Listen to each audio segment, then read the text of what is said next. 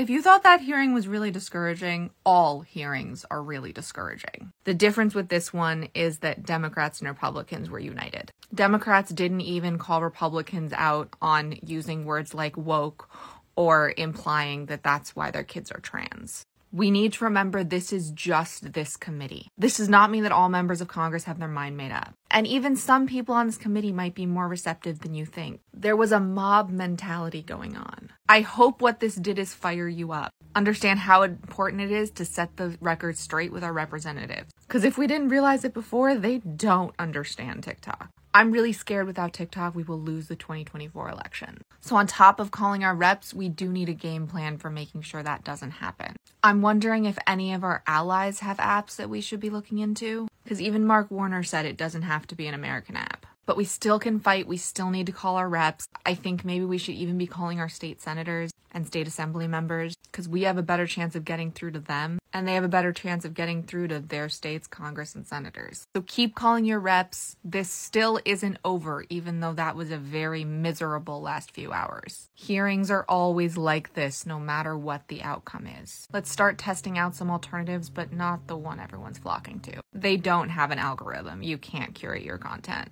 All we can do is keep fighting or give up, but let's not give up. Shortcast Club